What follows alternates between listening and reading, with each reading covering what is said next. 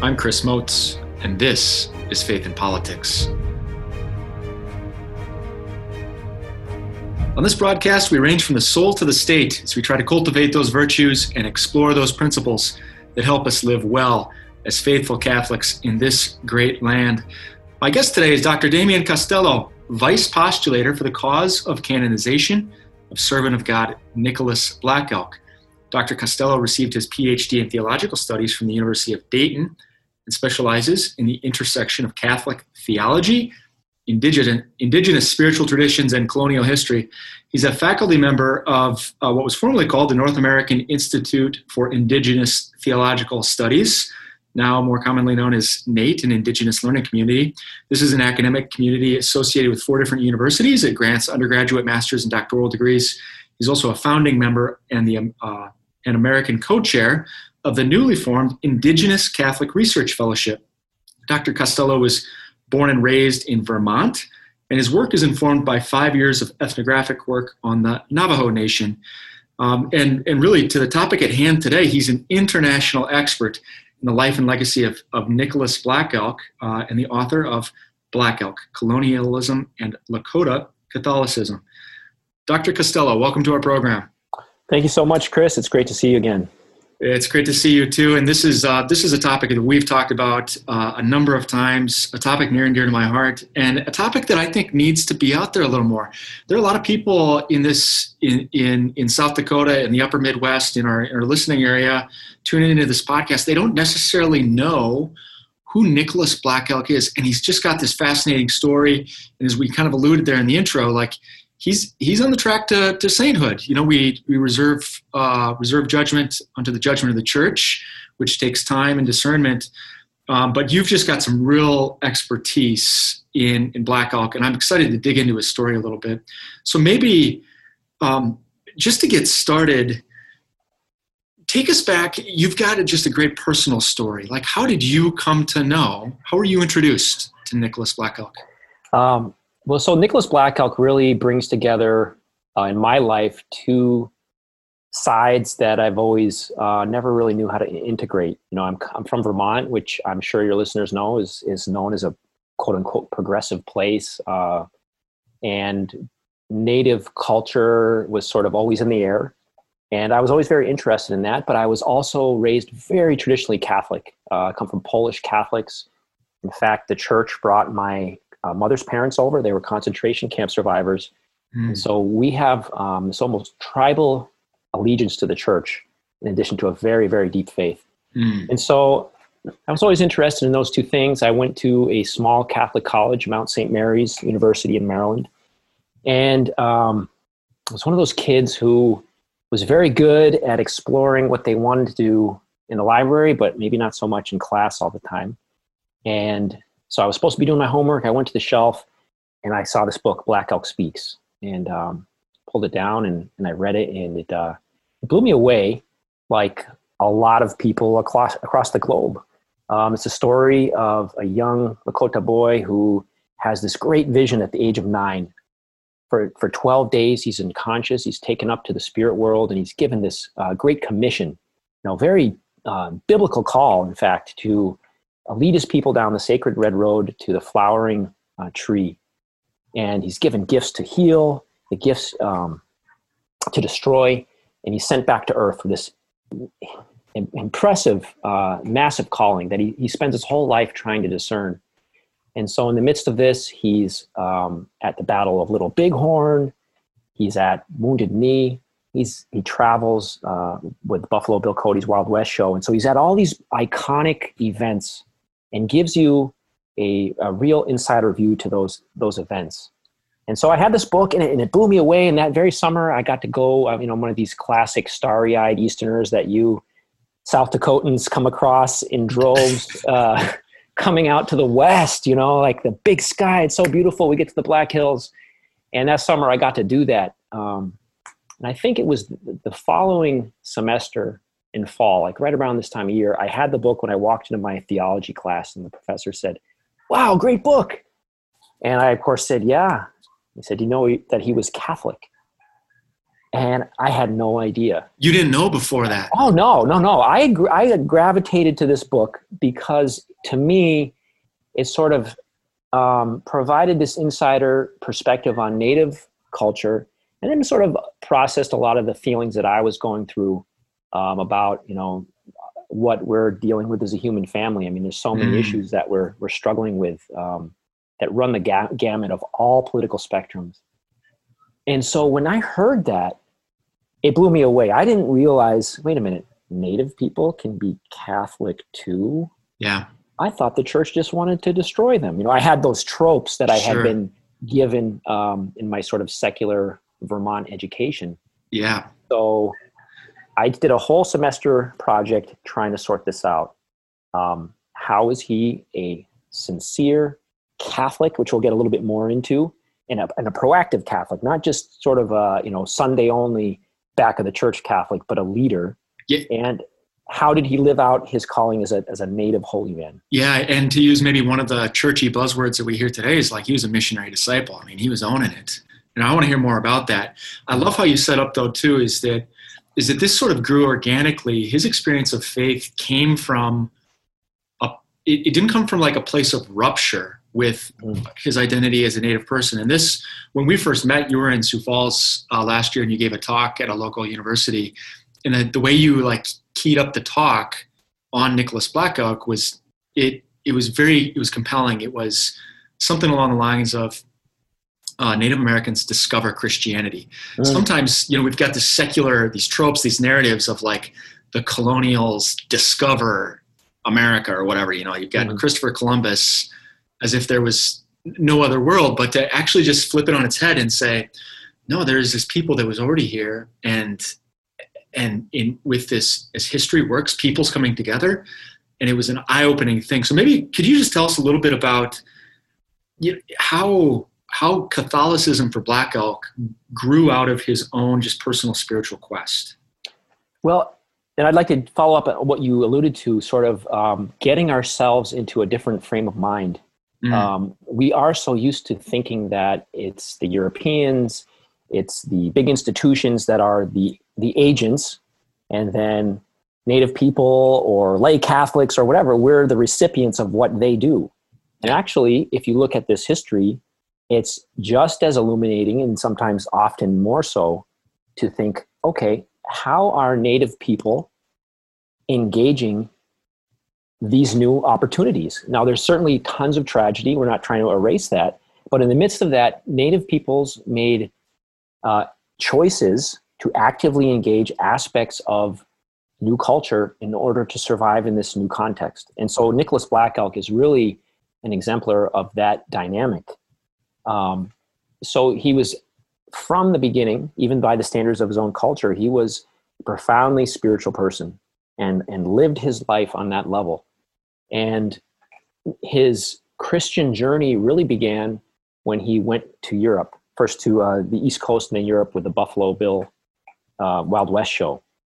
And before he left, he said very explicitly, he remembers this in Black Elk Speaks, that I didn't just go to make money or to be with my friends, which I did, or for the adventure. I wanted to investigate the white world to see what good it had, what I could bring back to my people. These people are here to stay. They must have something good because they won. I'm going to look. And so the 3 years he spent in this show was an active spiritual quest, which is also in line with Native tradition. You are expected to go out in your vision quest, on long journeys, to go discover who you are and see how the spirit world reveals itself to you to bring back new power so that the people may live. So Black Elk and the rest of the performers, they're in New York City, they're in London, they're in Paris. And what's really interesting is that they have the opportunity to both inhabit their native identity and culture in a way that they couldn't back on the reservation, and to have relationships of relative equality with average Americans and Europeans, right? So they're not dealing with the trader, the reservation agents, or ranchers who are trying to take their land. They're dealing with people who are interested in them and who they are and respect them. And some of those people were church people. Mm. right? And they wanted to share the gospel. They wanted to, of course, they wanted to get them baptized. But the natives were very interested in this. They talked about the cathedrals being like sacred teepees of the white man. There's this great story where they went to, I think it's Westminster Abbey, and 40 of the performers, I have to believe that Black Elk was with them, given his quest, sang "Nearer, My God, to Thee" in Lakota to the congregation, and they were just blown away. Mm. Wait a minute, how do these people know our song, and how do they know it in their own language? Yeah. And a really key dynamic is the song. There's this pastor's wife who recorded that these performers were really interested in the song culture. They were copying the songs. In her language, they had an insatiable appetite for hymns. And I recall you saying too that within the native culture, that song is the language of the spirit world. Yes, that is the most direct way that you interact with the spirits, and in fact, you are engaging on their level when you sing in a sacred way. And so, this resonates. I was just going to say this resonates so much with me. I've been thinking a lot about music lately, but if for the Tolkien fans out there, any Tolkien geeks, if you've ever read the Silmarillion, like that it's kind of this mythical creation story that is it's deeply like Christian in its sacramental vision, if you will, but the creator sings all of creation into existence. And that's a wonderful correlation, because that is it's explicit to different degrees in different native cultures, but that's how they understand in general the origin, and not just the origin in some sort of mythic past, but the sort of eternal present, that it is sung into existence. And by participating in that song, you are participating in that ongoing creation of all that we see with the spirits. Do you want to say a word about this journey kind of out into the white world, the encounter with Scripture? Absolutely. That was the other thing that it is clear Black Elk was picking up on. There's 3 or 4 letters that he wrote back during this time, and every one of them make some sort of reference to Scripture. And the most important one is the one that he wrote when he came back. So after 3 years, he comes back. You can imagine he's overwhelmed. There's this relief to get home. But there's also this period of processing where, I talk about myself, it's not necessarily when you're away from home that it all makes sense. It's after, when you come home and you see what the new insights are relevant to your new life. Well, so Black Elk writes to all Lakota people in Lakota in the newspaper, saying that he went on this journey. I wanted to investigate the white world, and I didn't find anything except for one thing. And the one thing that I found was, and he quotes 1 Corinthians 13, love, the great Pauline treatise on love, and in its entirety. He says, that is what I found, and that's what we need to follow. And he says, now that's how I live, and Lakota people, all of you should live like that too. So there's this clear engagement with Scripture, when we'll talk a little bit more about this later, that flowers fully in his Catholic life. But that doesn't replace an understanding of the spirit world or compassion, but gives it a new hue, like a new profundity for the new situation. I'm just so struck by that, because you've got St. Paul writing to the Corinthians 1900 years before, roughly, before Black Elk reads this. And it's like, it really is ever ancient, ever new. That this, the greatest of these is love, that would speak to somebody's heart who wasn't like raised in a Christian culture, but is encountering this like tabula rasa for the first time. Like, that's it. That's true. And then wanting to tell others about it. And that's something that I think, in my context where I live in Vermont, where I think a lot of people are coming for various reasons, some deeper and some a lot more shallower, right off the whole Christian story, right?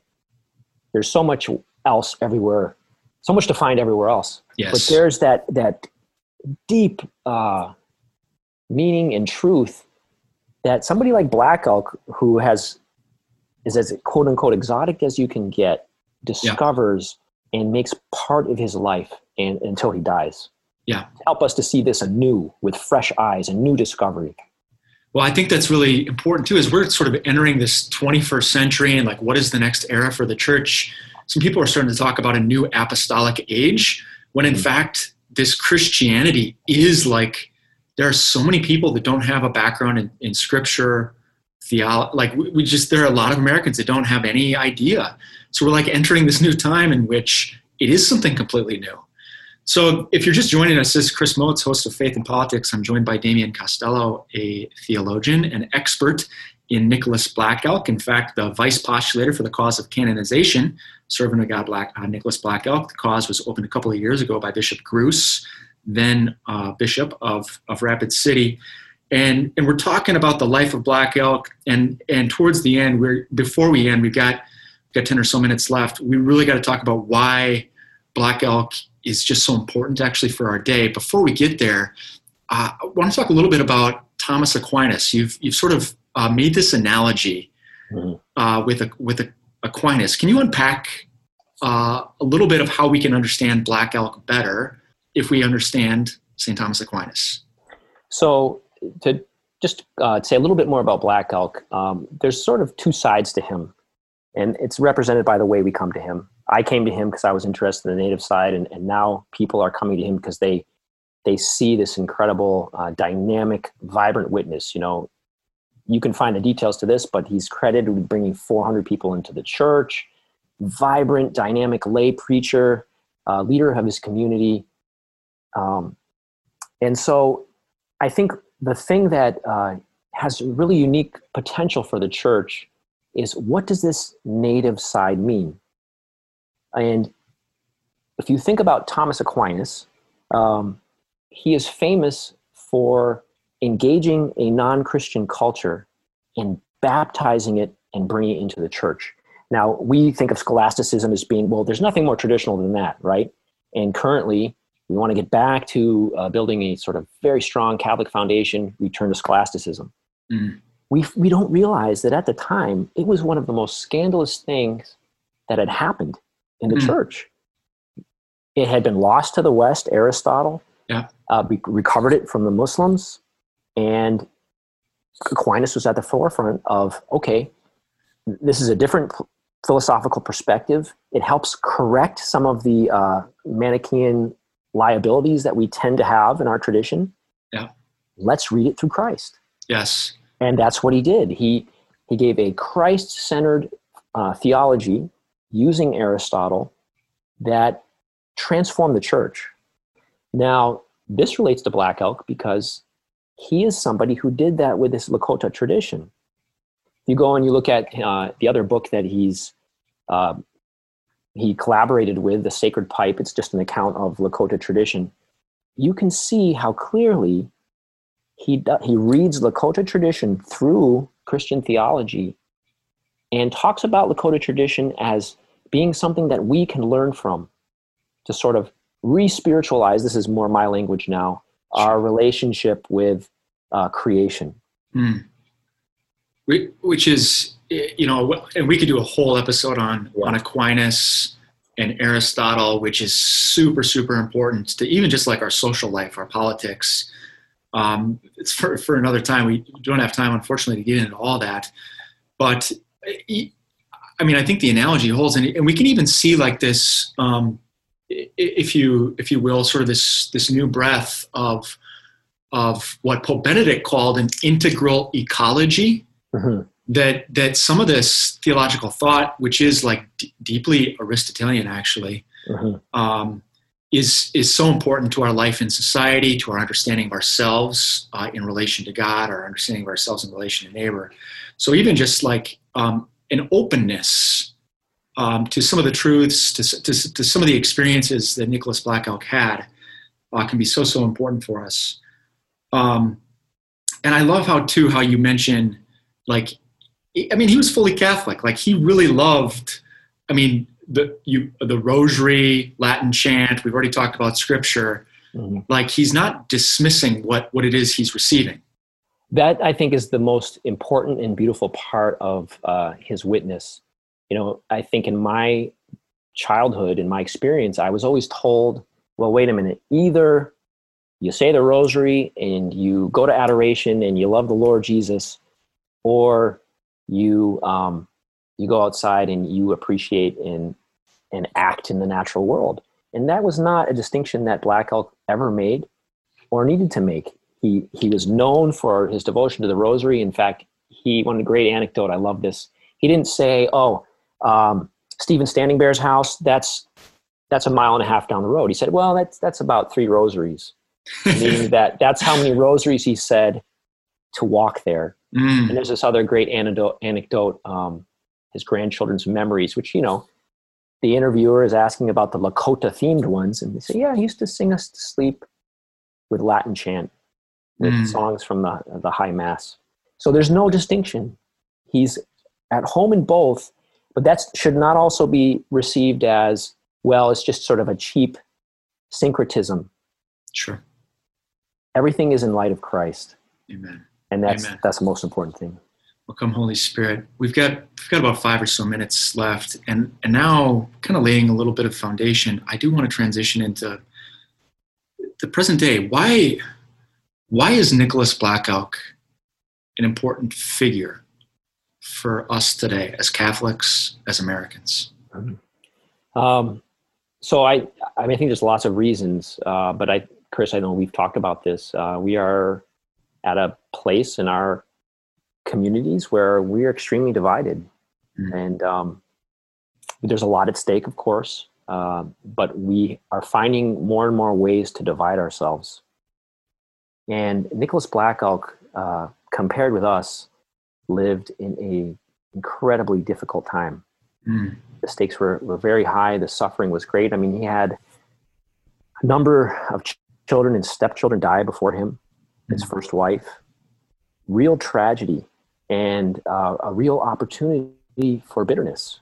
I mean, let's face it, you know, if someone was to come into our community, take us away from it, move us elsewhere, and we found it very difficult to survive, it would be very easy for us to get embittered. He was not like this. Yeah. And his faith, in fact, was the foundation, I believe, for why he was able to live with such hope.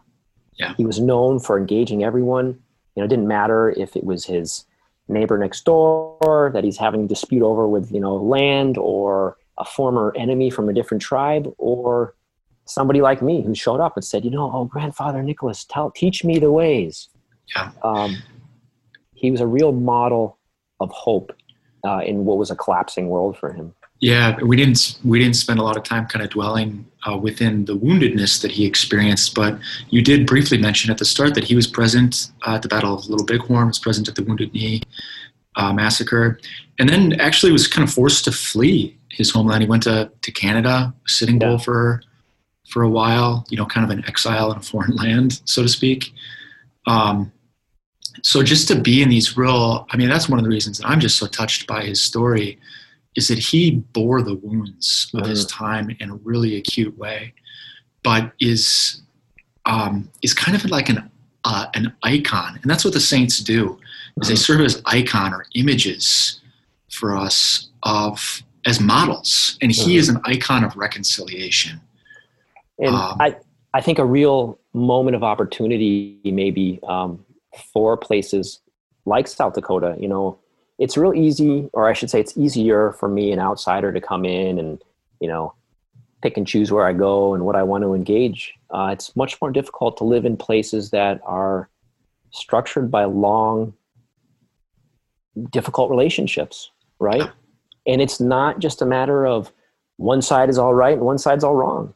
And this, I think he is maybe one ingredient to helping us to look at these things with new eyes and entering into new spaces with new spirits, and to see, and I'll say this, I'm actually quite surprised, you know, when I go to South Dakota, I recognize that, you know, the non-native people of South Dakota, white South Dakotans, actually have more in common with Lakota people in a lot of ways than I do. I wasn't given the long tradition of hunting, for example, and I lament that. There's commonality there that I think that maybe sometimes we don't see, that there's potential for crossover and new relationships. Yeah, it's beautiful. I've never really thought about that before. Just being, because I think a lot of South Dakotans, native, non-native, do really love the outdoors. There's a love for just the grandeur of creation. Coming from different places, different experiences. Obviously, those of us like you and me that are, I'm straight up Irish German. Like, it's that I have that immigrant experience in my background, going back, 120 years coming to this country, but it's very much in agricultural farming. So there are some differences in the experience of creation too. But native, before Lakotas came out to the plains, they were farmers, right? And there is a way in which, even to this day, farming people engage their environment, the creation around them, in a meaningful, embodied way that not everybody can say. And so maybe Nicholas Black Elk can give people who come from an agricultural background, a ranching background, wait a minute, I'm living a way in which I meaningfully engage with these different species. Maybe I can look at that in a more spiritual way too, without turning it into pantheism or worshiping other beings. Faithfulness is the priority number one. Yeah. Amen. So maybe just in 30 seconds left, can you give us an update on the cause of canonization, or where are we at? What's the next step? It's all the local research is done, which is the hardest part. All the people were interviewed that knew him, that had memories of him, and who are experts in him like me. And it was all packaged up, and now it's at the Congregation for the Causes of Sainthood, I think it's called. Yep. And they're going over that now. So it's one of those stages, like you get a call tomorrow and say, oh, wow, we're ready to go. Or it could be another year or two before something happens. You just don't know. Well, one of the things that we wait for is miracles, as we're going through this process. So I would just say, if anybody who out there listening is really pierced by the experience in our country right now, pray to Nicholas Black Elk. Yeah. Get your rosaries out, go for walks, and see if you can say 3 or 4 on the way. Amen. Dr. Costello, thanks for joining us. Thank you, Chris.